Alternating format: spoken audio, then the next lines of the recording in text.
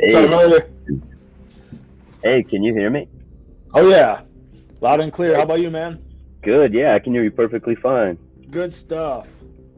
All right, so it's recording right now. Mm. so, it this is my first time using Spotify to record a podcast episode. I used to do it on what was it? Um, man, I'm drawing a blank here. I used to record on what was it? Riverside, but we just had to, cut costs where we could, and that was one of the things that went. So I'm using this for free, man. It's for free, man. Why not? I see. That's crazy. I mean, Spotify's pretty recognized. You said cut costs, but you mentioned like a super recognized brand. I go to all my podcasts on Spotify, so Yeah, because I listen to everything on Apple usually, Apple Podcasts, just because I'm very what's it called? I'm not very technologically whatever. Like I haven't figured out how to like get Spotify to play on my Apple Watch or whatever. So when I go for a run or whatever or a ruck, I typically just if I'm gonna listen to a podcast, I do it on the Apple Watch. But anyway, though I love Spotify as a platform because every like for podcasters, if you are a podcaster, everything's for free. Like they give you everything, and they're like, have at it, make a podcast, and they're encouraging as many people to do it. If you have something, a story to tell, if you have something to share, they want to hear it, and they want the world to hear it. So I think this is a great way, just for anybody, especially for the body of Christ, to get the message, the gospel of the kingdom to the whole world, to as many people as possible before Jesus returns, because He's giving us time to do that, man. absolutely. Yes, the way we are connected with platforms and the way that we can share and, give messages, the most important messages, like you just said, uh, the way that we're all connected and they're able to share information with one another now is just a blessing. And the Yep. fact that they're enabling us and willing to make it free and allowing people to tell their story and be creative is just that's a testament to the free country we live in. Yep. Yep. While it's still free, right? Yeah, well, it's still free, right? Yep. Amen. Well, hey, man, just why don't you just I'm really bad at introducing people because Oh, okay. so all I'm gonna say is have at it. Let me just give a short introduction, and you can fill in all the gaps that I left out. So this is my brother Donald. He's we met on LinkedIn, and he's a fellow Marine Corps veteran, sergeant, and he's an entrepreneur. He's got a wonderful family, and he's been a good brother, a good friend of mine for a while online. We haven't met in person yet, but that's the plan, is to get together and go on a few rucks and have some barbecues or whatever, and spend time with the families. But for now, we're just Oh yeah, and he's also got his social media up. He's a professional, or I'm not sure professional, but he's a bodybuilder. He's a like a legit bodybuilder, and he posts his videos on TikTok. And this guy's legit. This guy is the real deal, and I'm blessed to call my brother, and he's been nothing but a blessing to me and my family. Wow, I appreciate that, Jonathan. That's a quite the introduction. No Um, problem, man. I guess you filled in quite a bit there. You said I was waiting to see like what you left out, but yeah, you're correct. I'm not professional yet. I am currently chasing. That's one of my goals that I have right now is I want to get my IFBB Pro card. But Nice. I've been bodybuilding. With that being said, I've been living an active lifestyle for about Hmm. 13 years here now, and I've been competitively bodybuilding, aka watching what I eat, being on a diet, Right. and training. 5 to 6 times a week. I've been doing that for about 4 or 5 years now. So when people see on the social media, that's just the hard work required. But Yeah. we're getting there. I want to get my professional, my IFBB Pro card, and then once I get that, I think that'll kind of be the culmination of my fitness. I do have I went to school for finance and real estate after I got out of the Marine Corps here. I originally am from North Dakota, and when I got out of the Marine Corps, I was looking, and I was like, North Dakota, I can be a farmer, I can be a diesel mechanic, or I can go back to like a big property or a bunch of land that my family owns. And I none of those sounded interesting, and I didn't have a family with a bunch of, like land and property back home at that point. So there was really nothing for me in North Dakota. So one of my brothers, Jose, we had been in the Marine Corps together and deployed and traveled the world. We were on different ships, but we had been in the fleet when we were active duty in the Marine Corps together. We had spent our entire time in the Marine Corps together, and essentially he got out about a year before me, and he had lived in New Jersey with his family. And when I was looking at the process of getting out, I was like, yeah, man, I really don't want to be in anymore. I don't want to go back to North Dakota. So he gave me a room basically in the basement of his family's home there. And I paid rent in that room, and I started over brand new, an hour away from the finance capital of the world, New York City. And that's where I got my degree. But with that being said, I pursued finance and real estate, and now commercial real estate investing, and then the financial services agency that I'm building and scaling is what has allowed me to leave the traditional 9 to 5 that plagues most 20 to 30-year-olds. So, yep, that's me in a nutshell. Man, that's awesome.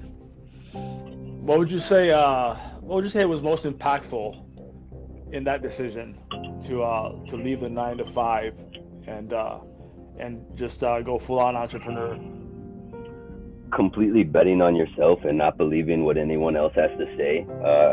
I think we're humans. We're from a young age conditioned and taught to seek out information and knowledge from everyone else and talk and read, and everything that's foreign to you that you're consuming is probably right, and what you're thinking is wrong. But when you go on the journey of entrepreneurship and betting on yourself, it's kind of just up to your work and God's plan. And however much work you want to put in, if it's in alignment with God's plan, it's gonna start to unfold as you please. But you have to continuously just bet on yourself and kind of leave it up to faith and God. That's the scary part. I think that's the scary part of the journey for a lot of people. Yeah, for sure, the uncertainty and not knowing if it's gonna succeed tomorrow or fall apart. And that's a constant reminder for me, like just to be focused on today, like to not to worry about the next day, but to just focus on the issues today and leave everything to God. Just like you said, leave it up to His plan. And for me, it's just a matter of not worrying, and I'm a professional worrier, not warrior, but worrier. And exactly. God is training me to live in that rest, just every day, like the birds and the flowers. He takes care of them, and the flowers don't even have a brain to think for themselves, and they're doing just fine. Exactly. I view it this way, it's like I look at it and it's like, God, this human vessel you've given me, I've conditioned it, and I've gotten it to a point where it can wake up at 4 a.m. and it goes to sleep at 12 in the morning every day, and it operates at 100%. It's healthy. There's nothing wrong with my body to where I can't push myself. So at that point, it's just, you have to leave it up to God. If you are giving it everything you have, and there's nothing else you can do from the flesh perspective anymore, it just must be left up to Him. Yep. Like I like you know who Keith Green is? Have you ever heard of him? Keith Green. Keith Green, man. He's a can't say I know by name. Sorry. No, you're good. Classic '80s worship leader / missionary, and he would just literally preach the gospel from the piano. And one of his songs just is fitting for what we're talking about. Just do your best, and I forget the lyric, but it's just like do your best and He'll take care of the rest, or something like that. I'm really bad with the lyrics, but that's the idea. You give your 100%. You don't give God your crumbs. You give God your best, and He will take care of the rest. Exactly. Good stuff. So how about sharing, just from let's start from like your like childhood and growing up, how everything shaped you, and then little by little up to where you're at now, and then what your plans are for the future, and what God is giving you, like what kind of like marching orders, or some kind of like burden or assignment or something that you feel that God is giving you, or at least just going from from where you can remember it from childhood up to now, and then where you think you're headed, as far as that's concerned. Wow, Feel got feel it. free to share, Yeah, man. We have we absolutely. have we have two Okay. hours, bro. Yeah, 2 hours. Okay, okay. All right, absolutely. So, yeah, I mean, starting from childhood and just going from there. I guess, Yeah. I grew up. I'm the youngest of three siblings. I have an older brother and a sister. We were all raised by a single mother. Um, Unfortunately, I did not grow up with very much. My mother worked one job for each of her children, and then also went to school.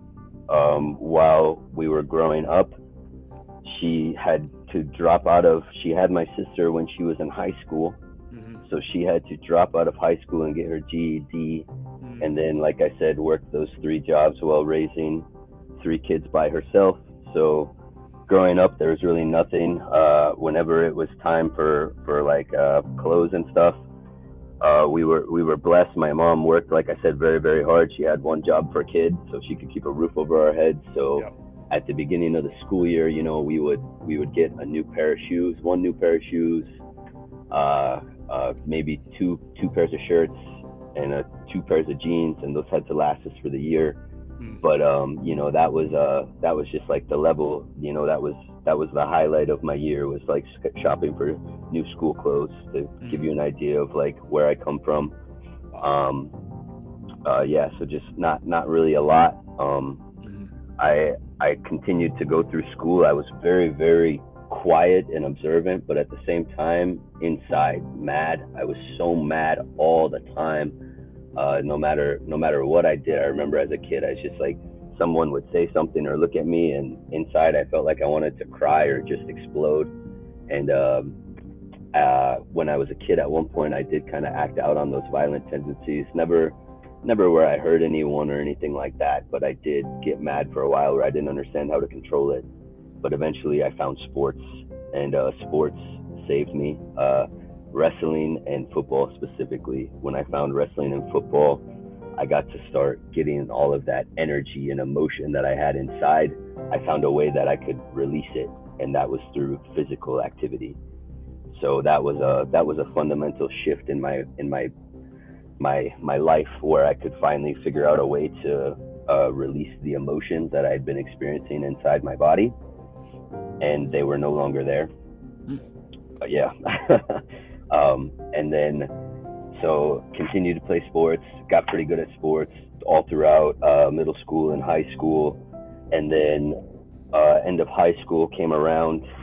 Well, I shouldn't say, I'm fast forwarding too quickly here. Around 5 or 6, 9/11 happened, and I was being taken home in a school bus. I was in, I believe, first grade at the time. Yeah, Hmm. I was in first grade, and I was being taken home in a school bus, because that day, everyone remembers what happened that day. Yep. I was being taken home in a school bus, and I got home, and my mom had just gotten home from one of her jobs, and I remember looking at her in the face and saying, like, "Mom, when I'm big and strong, like, I'm gonna help, I'm gonna protect us, so this stuff like this doesn't happen." Yeah. And so ever since 5 or 6, I will say, like, watching the towers get ran into when I was a young child, and Hmm. then also my hearing stories of my uncle, who was a Marine for 8 years. He was a comms, so he did data and communications, and then he worked in nuclear subs. So I heard like a few of his stories growing up, and between those two events in my life, I just automatically knew from a very young age that when I turned 18, that was my calling, that I had to serve my country and protect and Hmm. defend everyone that were, like, the people that were in those towers that had just been, killed. And like those defenseless people, they needed people to go over where those people were and defend them. So that's how I understood it as a very young child, and that's what I did. As soon as I graduated, at the age of 17, I enlisted into the United States Marine Corps with my mother's consent. The Hmm. recruiter was at our table. He had to get my mother to sign the paperwork because I wasn't even old enough. I wasn't an 18-year-old adult yet. I was still in high school when I signed my Hmm. paperwork to leave. And then after we graduated high school, I left and went into the United States Marine Corps. Living in North Dakota, I went to the West Coast and I was stationed in MCRD San Diego for my boot camp and all my initial training for my MOS, not my MOS school, for MCT. I did all that stuff there. And then after boot camp and MCT on the West Coast, I got stationed in Camp Johnson in North Carolina. It's about 20-30 minutes, not even 20, about 20-15 minutes from Camp Lejeune there. And I did my MOS training there, and then I got stationed. I graduated top of my logistics school for 0481, landing support specialist. So my initial job in the Marine Corps was, let's say there was a helicopter flying in the air and it drops a large cable and it's magnetized with I think it's a lot of bullets. Basically, if those bullets touch you from that hook that's hanging down from the helicopter, it's gonna shock you and kill you, right? Wow. So the job of the red patchers is we have this metal rod that's grounded and stuck into the earth, and we have to grab this hook that's dangling from the helicopter in the air. And then after we grab that hook and ground it, another few of the red patchers will grab a load, whether we have a container or a vehicle that's been broken and needs to be taken out of that area. We connect it to the helicopter, and then the helicopter takes off with that asset, and that's called a HST, helicopter support team. That's what the red patchers are famous for. So that was what I trained and learned how to do, that logistics portion, running beaches, so running ship to shore movements, moving all of the assets from the beach onto the naval vessels, or running airports and getting all of our assets loaded onto aircraft. I just learned basically how to load everything and do it very efficiently and very quickly. And then graduated top of my logistics school, went to the fleet. And then as soon as I went to the fleet, because I was top of logistics school, I got attached to one of the fastest deploying infantry units on the East Coast, which is Victor 26. Nice. And from Victor 26, I deployed with them, and we conducted Mediterranean MEU, traveled all over the world, and I got to touch every continent with the exception of Antarctica while in that unit. Wow. Yep. How long were deployments? It was 8 months. The MEU was 9 months that we were on. Nice. Yep. Now, can you go back to some highlights in training and anything that stood out to you? Any suck fests that you want to talk about? Yeah, I guess I can go with rewind back, or kind of keep catching up to where we're at now in life. Which one would you like? We do have 2 hours, so yeah. Why don't we start at boot camp, man? Okay, yeah. So boot camp, like I said, I found I was an angry, mad, emotional kid, right, in high school and middle school, and I found sports, and then I was skinny half of the year because of wrestling, and then I was fat half the year because of football, because I played a defensive position. So gotcha. My coaches half the year were like, I want you 230 pounds, and then coaches the other half the year were like, I want you 172 pounds. And I was just like, all right, let's figure it out, But with that being said, when I left for boot camp, I had been working in the pulley program with my recruiters for about a year. So before you even leave for your boot camp and stuff, a lot of people don't know about it. They have the pulley program. You go and you work every Saturday with the recruiters and all the other what they call pulleys. So people waiting to leave for boot camp and their initial training programs, they go and they work out together. So I had done that for a year, and I had gotten all of, I think, the bare minimums required for boot camp, which was very sad. I think I had gotten, I could do seven pull-ups.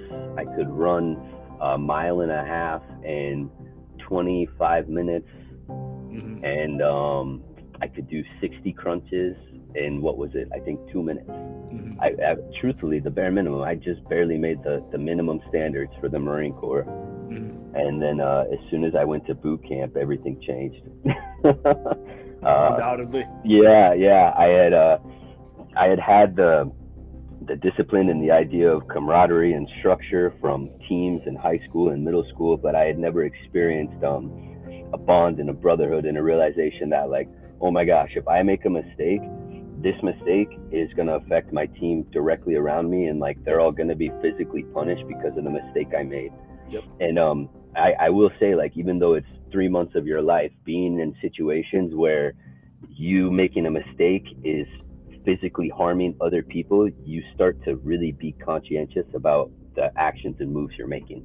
Yep. So I developed very quickly a new sense of awareness about myself in boot camp that I believe a lot of people do.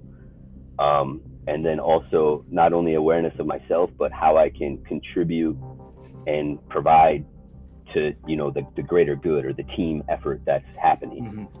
And that happened to me very, very quickly at boot camp. And then I just kept, you know, throughout my entire Marine Corps career, since that was one of the first things I learned, I just kept that same philosophy of it's always about my brothers and it's never about me. You know, I can understand, check in and recognize where I'm at, understand where I'm at, but then just worry about my brothers, you know?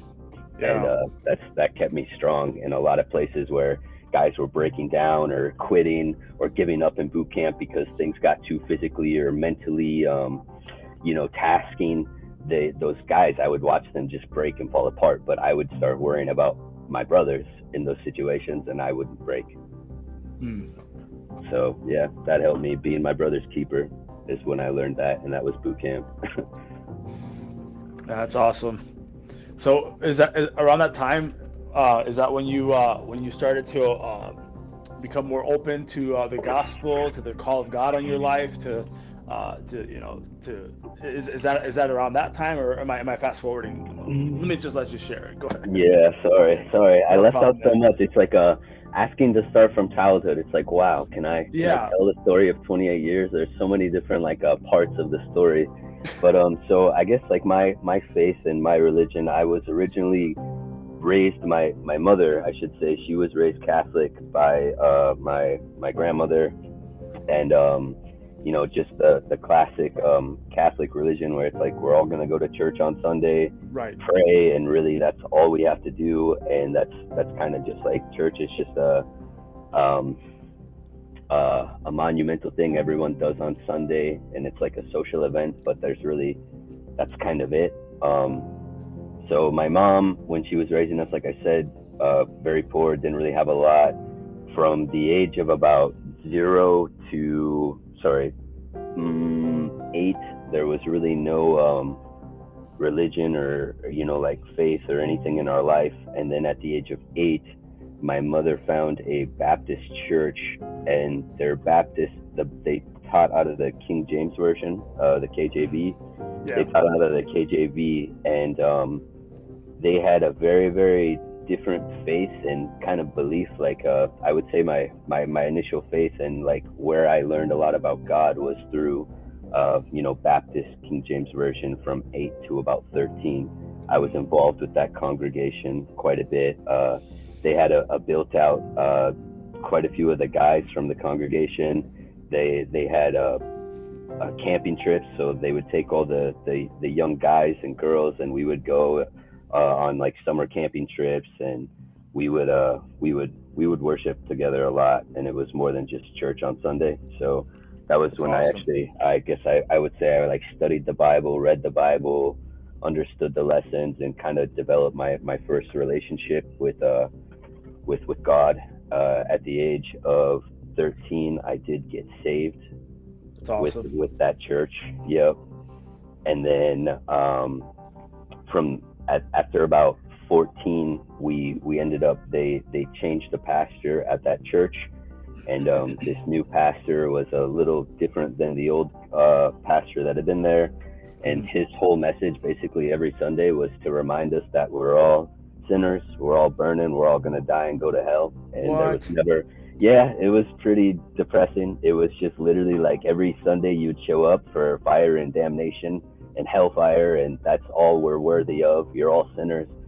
So you know, like you can only show up as a congregation so many Sundays in a row just to be yelled at and told you're going to hell. Exactly. And What's the point? so yeah, we kind of just got burnt out, and from 13 to 14 we stopped going to that church, and then from, like I said, the age of 17 to now 28, I haven't been in one location for more than 3 or 4 years of my life, to the Hmm. point where I've really found a church. But I've taken my faith, and I like to read the Bible. I like to continue to pray, and I talk to God every day. But as for Nice. having like a congregation or a church at this time, I don't have that, but I do still have my walk with Him, and my faith is strong, and we are together. And I pray with my fiance. I guess a little bit fast forward to right now, I live with my fiance, and I have Hmm. her mother and her two sisters that live in our house with us as well. And Hmm. like we pray together. We talk about God. We have faith. It's just we don't have a current congregation that we're going to, a current church that we're going to. Well, just an encouragement, man. This is where we were in the Philippines. Me, my wife, and my daughter. We were it was just the three of us, and of course our mom. I mean, my mother-in-law and my father-in-law, in love, mother and father in love, and they I like that. You said mother and they father in love. yeah, that I was gonna say that. I didn't want it to sound awkward, but that's the way I say it. So who cares what people Right. think? No, I but like it. but I'm gonna start calling my I got, mother and love that. yeah, mother and father in love, and I borrowed that terminology from a friend from synagogue, and he says it that way. So I was like, yeah, I'm gonna steal that. um, but no, yeah, it was just us, like just a few of us, and my niece and sister in love, and just us, just there at the house, and we'd be having where two or three are gathered in Jesus' name, there He is in our midst, um, and that's what it was, and we were having church. We are the church, the body of Christ. We are the ecclesia, the kehillah. We're the church. Hey, brother, I gotta answer the doorbell. Somebody's ringing, and I don't know who this is. Okay. Check here. Hola, ¿todo bien?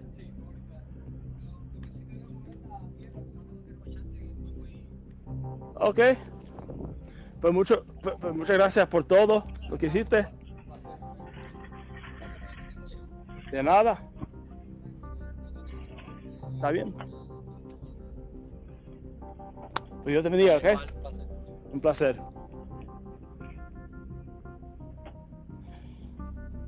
So they just fixed our water softener. We were having some issues, so they fixed it, and now it's good to go. So I'm Oh, gonna nice. answer the answer the door, and yeah, I think we're good to go. Very nice. But yeah, no, bro, right now we are having a church meeting. We are the church, and we're meeting. So what do you call that? Church plus meeting equals church meeting.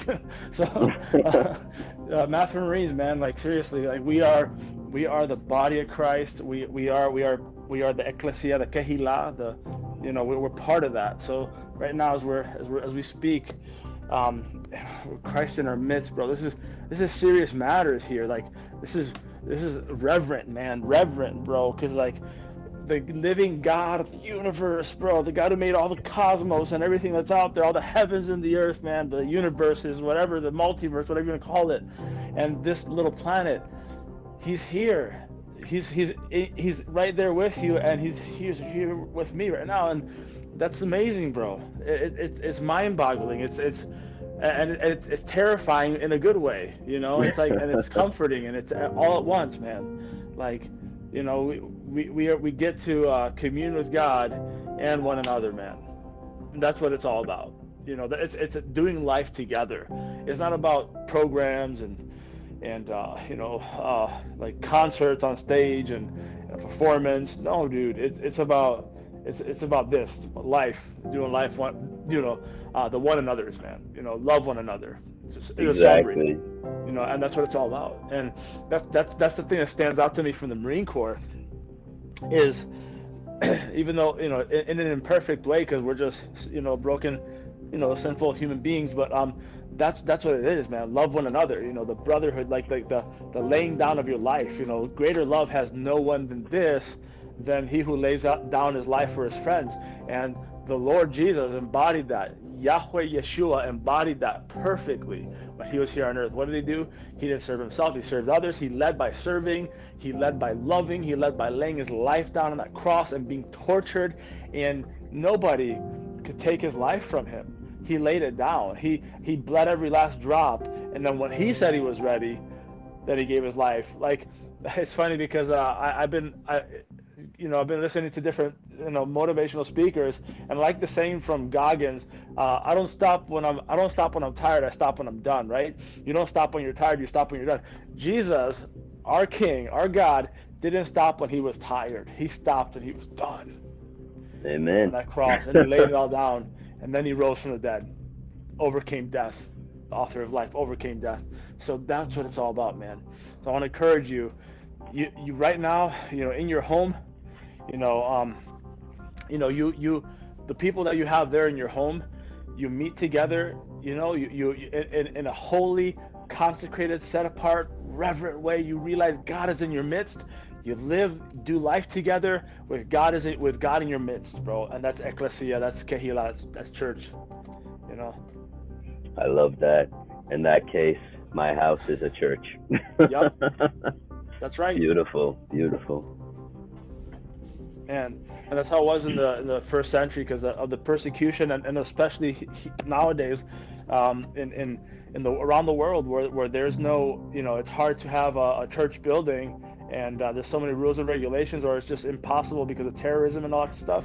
So they have to do it on the ground. They have to meet in homes, Yeah. And that's how they did it in the first century, century 1.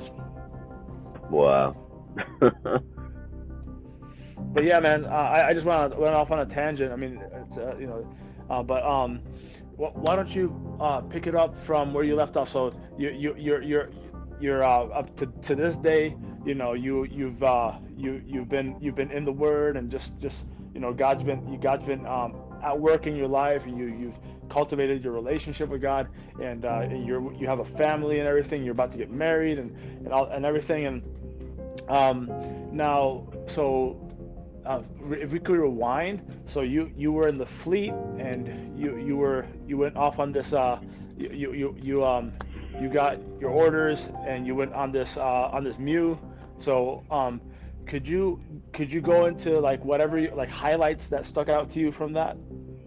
Yeah, sure. So we hit the fleet, and then we went on the MEU. So the MEU, everything in the military. I know, Jonathan here, I'm talking with a fellow Marine, so it's like, I'm going to say all the acronyms that he knows, but for anyone that doesn't, that might be listening, a MEU stands for Marine Expeditionary Unit, and in the military, we use acronyms for everything. But yeah, so I left on a deployment, and like I said, I had graduated top of my logistics school, so I was doing logistics for an infantry unit, and with that being said, it wasn't like a standard kind of like a job position that my type of MOS would go into. So for example, normally when we would go to the fleet, we would just go to like a logistics support battalion, and we would stay in the United States, just kind of running logistics operations for our entire careers, So the fact that I was deploying and traveling the world with an infantry unit was pretty different.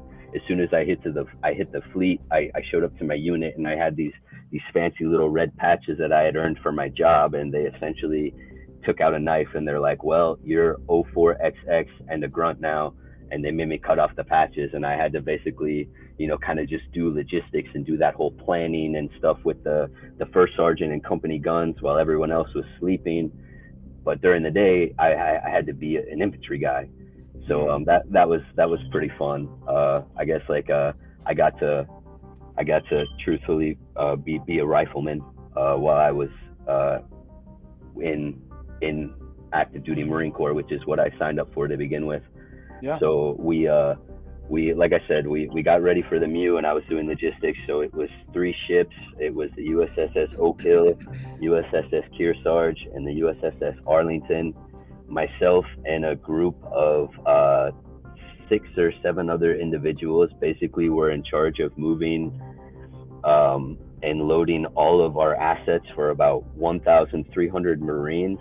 All of our containers, vehicles, equipment, and assets, we had to get that from the beach onto these 3 Navy ships utilizing ports and what they call LCACs. So they're these large hovercraft devices that float on top of the water, and they drop off the back of the naval ship, and then they ride onto the beach, and then when they ride onto the beach, they shore there, and then as soon as they shore, we can drive up things. I'm talking like as big as tanks. We drive up onto these things, and then the tank is lifted up on this hovercraft, and it flies about 4 or 5 miles off the ocean into the naval vessel. So every time we have to mobilize and move from anywhere, we start about a year out preparing for this deployment, doing these workups and practicing loading from Camp Lejeune in the United States. We would practice loading the ships, unloading the ships with personnel, with our gear, with our equipment, and we just kept doing that over and over and over for about a year. And then finally, after we got it perfectly and we figured out our true capability of how fast, how many supplies and personnel we could load and have ready to leave United States and go basically patrol the waters of the world and be the global police force of the world. We were able to do that as fast as possible. Then we were finally it was time to leave for our MU, our deployment. And so that's exactly what we did. We left. One of the ships went to Africa, another ship went to Europe, and then another ship went to the Middle East. And then we rotated throughout those 3 continents and different countries throughout those continents, helping certain governments accomplish certain things that the United States is supporting, and providing aid and sometimes help with if we were to go to a third world country where the population needed some supplies or equipment, we would supply that and then leave. And then also detachment of the company I was specifically attached to when we deployed, Echo Company, and a small detachment of weapons. They, when we were in Kuwait, got detached and went in and established what they call Iron Base Bell. So essentially they built a fire position and 3 777 howitzers in the middle. So 3 777 howitzers just rained hellfire down on ISIS for about 3 months of that deployment. And then after that, like I said, 9 months of us just going around the world and doing all of these amazing things and being exposed to all these different cultures and people and ways of life and different hardships that people experience all around the world. I came home and I realized that I was not even old enough to drink yet. I was a sergeant in the United States Marine Corps. I was in charge of 27 guys, millions of dollars of government assets. And then I looked at my bank account and I was like, wow, I'm still making less than minimum wage if I factor in this salary to hourly. And I was like, oh, wow, I got a lot of responsibility and stress to be feeling like this and not be making more than minimum wage. So as much as I loved my experience in the Marine Corps, as much as I loved the brotherhood, the camaraderie, I had a realization that even if I stuck it out for another 20 years in this gun club, in this organization, I would be getting out, like a broken shell of a man, and I still would maybe have enough money to retire, but not comfortably. And I wouldn't have, living this fast pace of a life, I wouldn't have time to make a family. And if I had a family, I wouldn't have time to be there for the family. So I made the decision right then and there that I had to make a move. And then I realized my problem in that stage of my life was money. So that's when I went to school to study finance and business and learn about money, because I think if anyone's been listening at this point, they kind of understand my upbringing. I never really was around a lot of money. I started from nothing and then went into the military and was in charge of a lot of things, and a lot of assets and money, but I was never actually in charge of or knew anyone that had a lot of money, that whole journey. And then that's why I went to school to study finance and business. And when I was studying finance and business in school, like I said, I came here and I lived with my brother from the Marines for about 6 months until I got my own apartment here in New Jersey, which is we're about 40 minutes out of New York City. So just imagine Midwest, North Dakota, you know, closest neighbor is a mile away. Everyone's used to, whenever you see another person, you wave and you say hello. And now I get out of the Marines and I've had this crazy experience, and I go back to the United States, but the part of the United States I go to does not feel like home at all. So I guess I'll just say the transition phase for me when I got out of the Marine Corps was pretty hard, being in a crazy populated environment with all these people and not knowing anyone. But what saved me is I found bodybuilding. Yeah. And when I found bodybuilding, the one thing that I had lost from the Corps that I desperately needed in my life was structure and routine. There was no longer anything in my life requiring me to wake up at 4 a.m. in the morning and just get on my face and push like, 20 or 30 times till I couldn't breathe and then run 2 miles. There was nothing that forced me to do that anymore. And as much as I thought I hated it when I was in the Marine Corps, I realized that was how I made sense of life, discipline through pain. I needed to suffer. I needed to wake up. I needed to have a reason to be in pain. And I had like no longer anything pushing or motivating me or driving me outside of myself.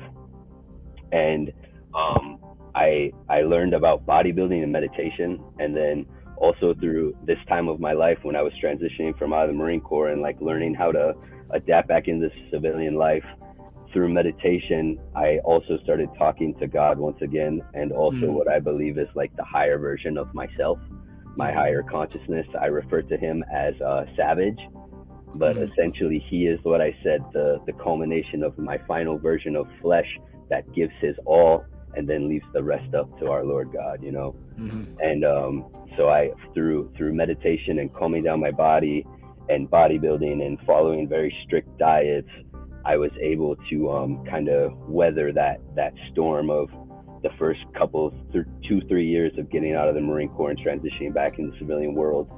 And then during that time, I was going to school for business, and then also working part-time as a real estate. I was working for a real estate agent, finding her properties. So essentially what I would do is she would give me like specific things like a buy box. She would say, I want this many rooms, I want it to look like this outside, I want at least this big of a yard, and it needs to look a little bit more run down than all the other properties around it. So me having a car and not really knowing much about New Jersey, I knew the best way to understand this area was to just drive around anyway. And that's essentially what I was blessed to be able to do with real estate, is I just drove around and learned everything about this terrain in this area, in this part of America I'd never lived in. And, I started finding properties for her. And then every time I would find her a property, she would give me what's called a finder's fee. So she would buy the property from the owner because it was a distressed property. Most of the time the owner wanted to retire and move somewhere else, or there was a problem going on with the property where the real estate agent could purchase the property from the person owning the property for a pretty low price. And then as soon as she would put in the work and fix up the property, she would get it up to market standard to be sold on the MLS. And then because she's a licensed real estate agent, she would put it on the MLS, and she would start, she would get market price for the property. And then that profit of anywhere from sometimes like 20, 30K to $180,000, she would just put that in her pocket, and then I would get my little $5,000 or $10,000 for finding the property for her and beginning the whole process. So I started learning that about real estate while I was studying business and finance, and I did that all throughout college. And then my last 2 years of college, I actually became the vice president of the Real Estate Society at my school, Rutgers, the business school in Newark. And with that position, being the student vice president of the society, I was the face of, we had to coordinate networking events, for example. There would be a bunch of corporations and firms and large entities looking for interns and students graduating and coming right out of college to work at their firms, whether they're going into the real estate industry or the financial industry. And basically, I would be the first student all of these recruiters from these firms would see, and I would be the one that they would have to talk to coordinate meeting and showing up to networking events with all the other students that were in the real estate society.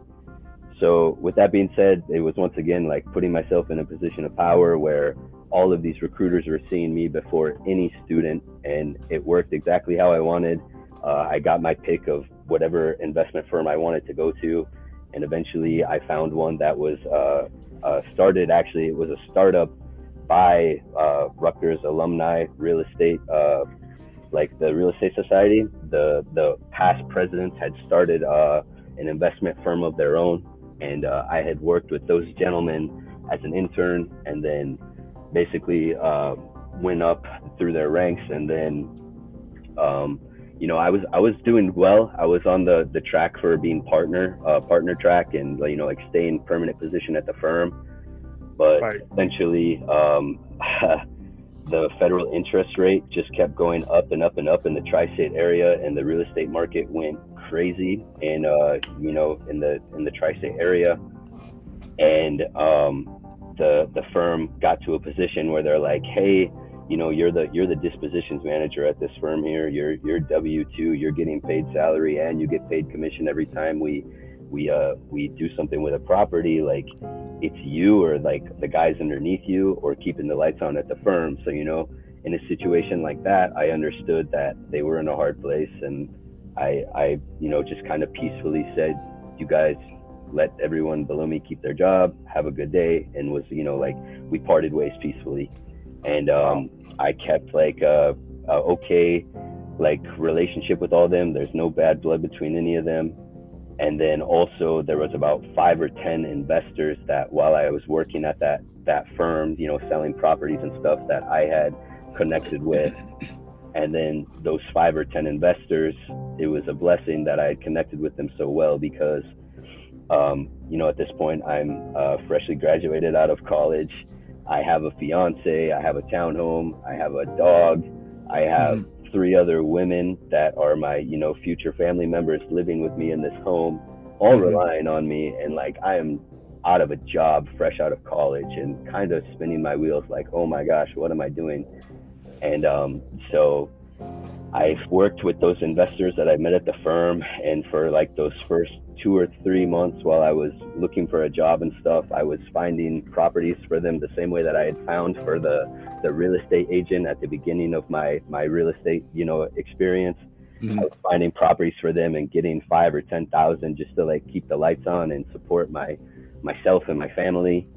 And then I had met in another person, Ireland, basically, and Ireland introduced me to a group called WFG and Pinnacle Elite. And basically, WFG and Pinnacle Elite are the platforms that I've utilized to build and scale my financial agency after getting a few more licenses. And now, between building and scaling my financial agency, I've gotten myself to a point where I've completely left the 9-to-5, and with that building and scaling of the agency, as soon as I get it to 7 figures, I will be going back into the real estate world with the commercial investment hat back on, and building properties not only here in the United States, but in Colombia, where my fiance is from. Wow. Essentially, the properties that we're going to be building, we're going to be targeting either commercial developments in popular colleges throughout the United States. So basically, veterans that are getting out of the United States Marine Corps, or immigrants coming from other countries that want to get their education and want to go to school and better their lives, but simply don't do it because they don't have a place to live, they're going to have apartments that are specifically designed for them to live in. Because that is, ever since we've known each other, like, just building and getting a home, getting our house in a place that neither of us are from, all of these hardships that we've faced, is like, we know our way to give back is to build homes for our community, because we've both been searching for homes everywhere we've went our whole life. So now our way of giving back after we build and scale our business and our family is completely taken care of on our end is to, build apartments all throughout the United States, in Colombia, where she's from. Wow, that's awesome, man. That says a lot, bro. Like, to to where God has you, and where God has you and your fiance, and you know that like it's not cliche. It almost sounds cliche, but it's the truth, bro. It's what's said a lot, but think about the depth of it. It's better to give than to receive. When we receive, man, it's a blessing, but when we're giving, bro, like the the deep joy of being a blessing to others, man, you're not gonna regret it at all, man. It's just, and it's like breathing. We breathe in oxygen, we breathe out. So we breathe out Absolutely, whatever. So we Jonathan. inhale, we exhale. So it's just part of life, man. We breathe in God's blessings, we exhale blessings back to Him and to those the least of these And I couldn't brothers and agree. sisters. I could not agree more with that. But I truthfully believe another part of that is being able to give at the level that you believe you can give at. You know, and Yeah, like some people, they get it twisted where they just think like I'm gonna give all of me all the time to everyone, and then I'll be blessed. But that's truthfully not how it works. Sometimes you have to be a little selfish, and you have to, like build and scale your own business first, and then after right. you have your own business, you're in a position of power where you have a large amount of money that you're controlling. You have the ability to acquire assets. You have the ability to actually give back to everyone the way that you truly believe you're capable of giving to everyone, but Yeah. without being a little selfish at first and trusting that you're doing what's best for you and what God is telling you to do. If you don't go through that period of life, I don't believe you'll ever be able to truly give in the way that He intended. For me, it doesn't sound. I, it doesn't sound. I know you're using the word selfish, but to me, it sounds more strategic than anything. Strategic, yeah, okay. Yeah, it's I like. because like the sons of the sons and daughters of this world are more. Jesus said they're more shrewd. They're more wise and whatnot in dealing with the things of this world more than the sons of light, the sons and daughters of the kingdom of light. So it's like, like broken down in layman's terms, Barney style. It's like the people who are not walking with Jesus, who they either don't know Him or don't want to know Him or don't care. Oftentimes they're a lot they're a lot more astute and ahead of the power curve when it comes to utilizing the resources of this world for the things they want to do, right? But Right, we, as the body of Christ, tend to not strategize like that when it comes to the kingdom, and that's sad, But what you're doing, what you're telling me, is strategy. Like you're not just like giving everything all at once, and I don't have anything else to give, and I'm done. No, like you're planning it out. You're like, this is the plan. It's like step by step, and once I get here, I'm gonna be able to. These resources are going to be available for me to give. It almost sounds like you're applying what you learned in the Marine Corps to the kingdom, in a way.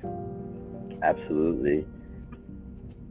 Yeah, because I mean, I've been in that position also, like throughout my life, where it's just you're giving from essentially what feels like an empty cup, and it's like you have nothing left to give because there's no strategy involved. But if you just take a step back and you kind of build up your resources and essentially build up your empire before focusing on giving back, as soon as you're focusing on giving back, what you can give back has been magnified, 10, 20 fold.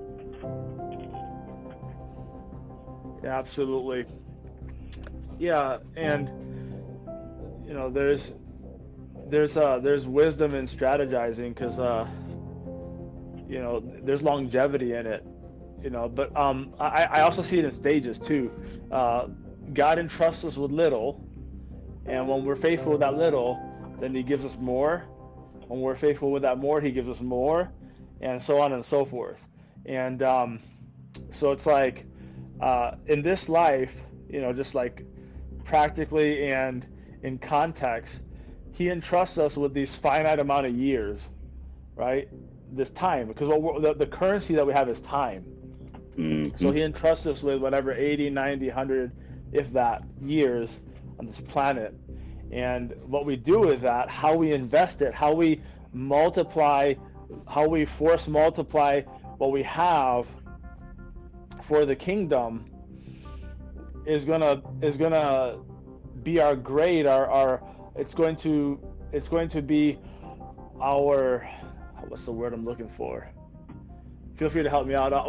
The idea is what we invest here is going to be what is going to be how we're rewarded, and how we're entrusted with responsibility in the heavenly kingdom. So when Christ returns to this earth, he restores everything. After judgment, he purifies everything, gets rid of all the chaos, all the sin, everybody who's in rebellion against him. He cleanses this cosmos of all chaos, purifies it, and restores it. And he sets up his eternal kingdom of the age forever and ever and ever on this planet. He's going to give us responsibilities. Here's what I'm trying to say: based on how we lived here on Earth. So, if we were faithful to Him, that's entrance into the kingdom. And depending on depending on if we were faithful 30-fold, 60-fold, 100-fold, if we took what He gave us and we multiplied it 30-fold, 60-fold, 100-fold, it's just going to reflect on the responsibility and on the privileges and on the rewards that we have in the heavenly kingdom. Now, we can't even imagine. It's mind-bogglingly out of our reach to even think or imagine how that's going to look like. We can't imagine geometric time. What's geometric time going to look like? What is, I feel weak. I feel like my strength is being drained out of my body right now just trying to think of these things, bro. Because Right. I can't see that dimension either. no, Yep. but anyway, the point is, yeah, going back to what you're doing, like right now you're strategizing, and that's how it works, man. You find out how to maximize what you have in this life, not in your own power. And here's the key: this is not in our own strength. It's not in the arm of the flesh, but it's by His supernatural enabling, by the Holy Spirit, by God Himself living in us, the one who sealed us, living in us, empowering us to do that 20-mile, 50-mile broad jump of His will. Because there's so many people who've done amazing things in this life by the common grace of God, but they have not acknowledged God. Now, imagine if someone, just anyone, some ordinary person, and it's happened over and over and over again for millennia to this day, and it will continue until Christ returns. Ordinary people who say yes to God doing extraordinary things more than someone who is just, in their own strength on the horizontal level. And just like, the guy entering, he's doing front of the line, he's doing tip of the spear, the very tip of the spear type of mission in Christian missions, in the Lord's army, and he's going into, and this is actually based on a true story. He's going into a place in Africa back in, I forget exactly when. I actually learned this when I was going to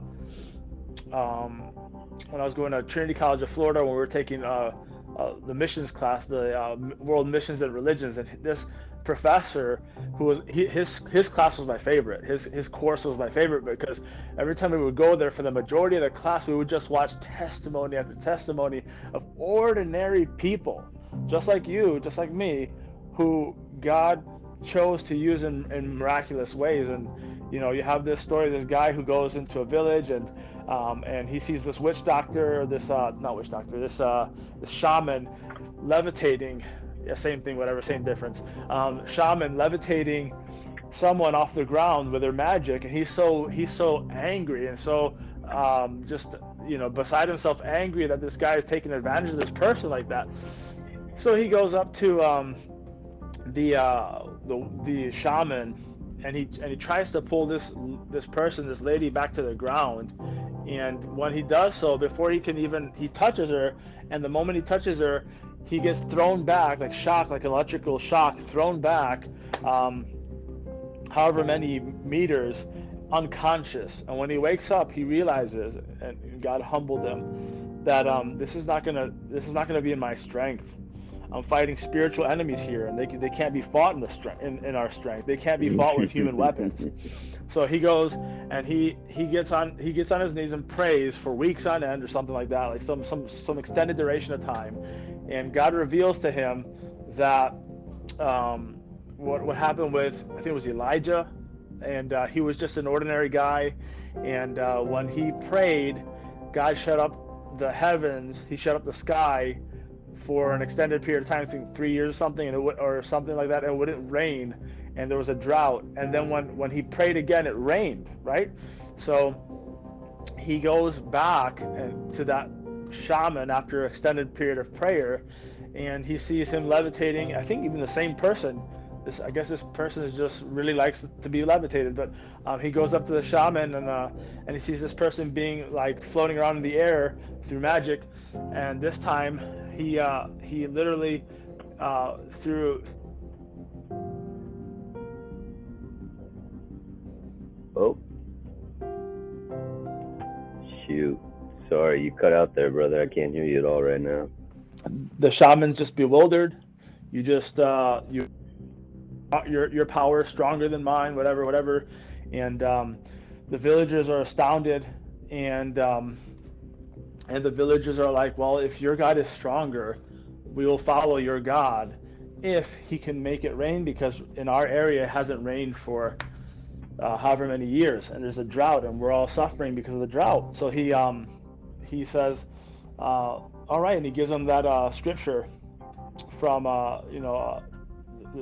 from where it happened with Elijah, where he prayed and it rained, or he prayed and he was just an ordinary guy. He prayed, there was a drought, and then he prayed and then it rained, and he said, God will do that for you guys. So he prayed, and literally after years of not raining, after this drought, right? He literally prays, and on the spot, it literally monsoons, like type of rain, for however many days, like 3 days straight or something, and the whole place, the whole village, in mass, repents and follows Jesus, believes in the gospel. They start following Jesus immediately, and everybody repents, and it sparked a disciple-making movement, and the whole region became Christian. Eventually, the whole nation became a Christian nation just from that one guy. So, what I'm encouraging you is that what you're doing is not, I don't think it's selfish. I think it's strategy, and I think it's planning. And I think if you submit your plans to the Lord, you will succeed. That's what the Bible says, not what I think. It's what the Bible says. Submit your plans to the Lord, you will succeed. So just, yeah, your plan on saving up for that, and planning, and waiting for the conditions and the funds to be right, so you guys can establish that housing for the immigrants, and for fellow Marines, bro. If God put that in your heart, he's gonna help you do it, man. And when you do it his way, it'll multiply beyond your expectation. Anyway, another tangent. I do that a lot. Absolutely. Sorry. No, I appreciate it. Not a tangent. I'm listening. I Bro, you still there? appreciate that. Yes, I'm here. Can you hear me? Hello. Hey, Jonathan, can you Hey, hear me? Donald. Can you hear me? Uh-oh, I think we lost him. Jonathan, can you hear me?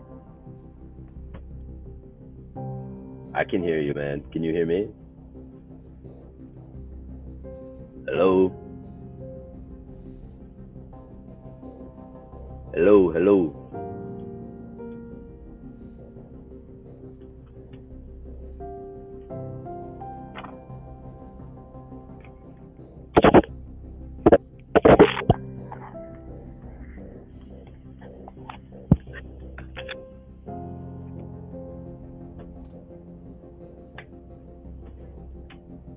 Hey, Jonathan, can you hear me?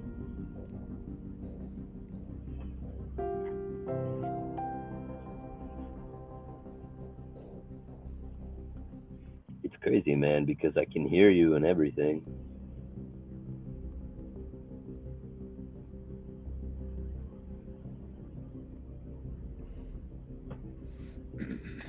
Hey, Donald, you still there, brother? Yep, I can hear I you. can't Can hear a you hear thing. me?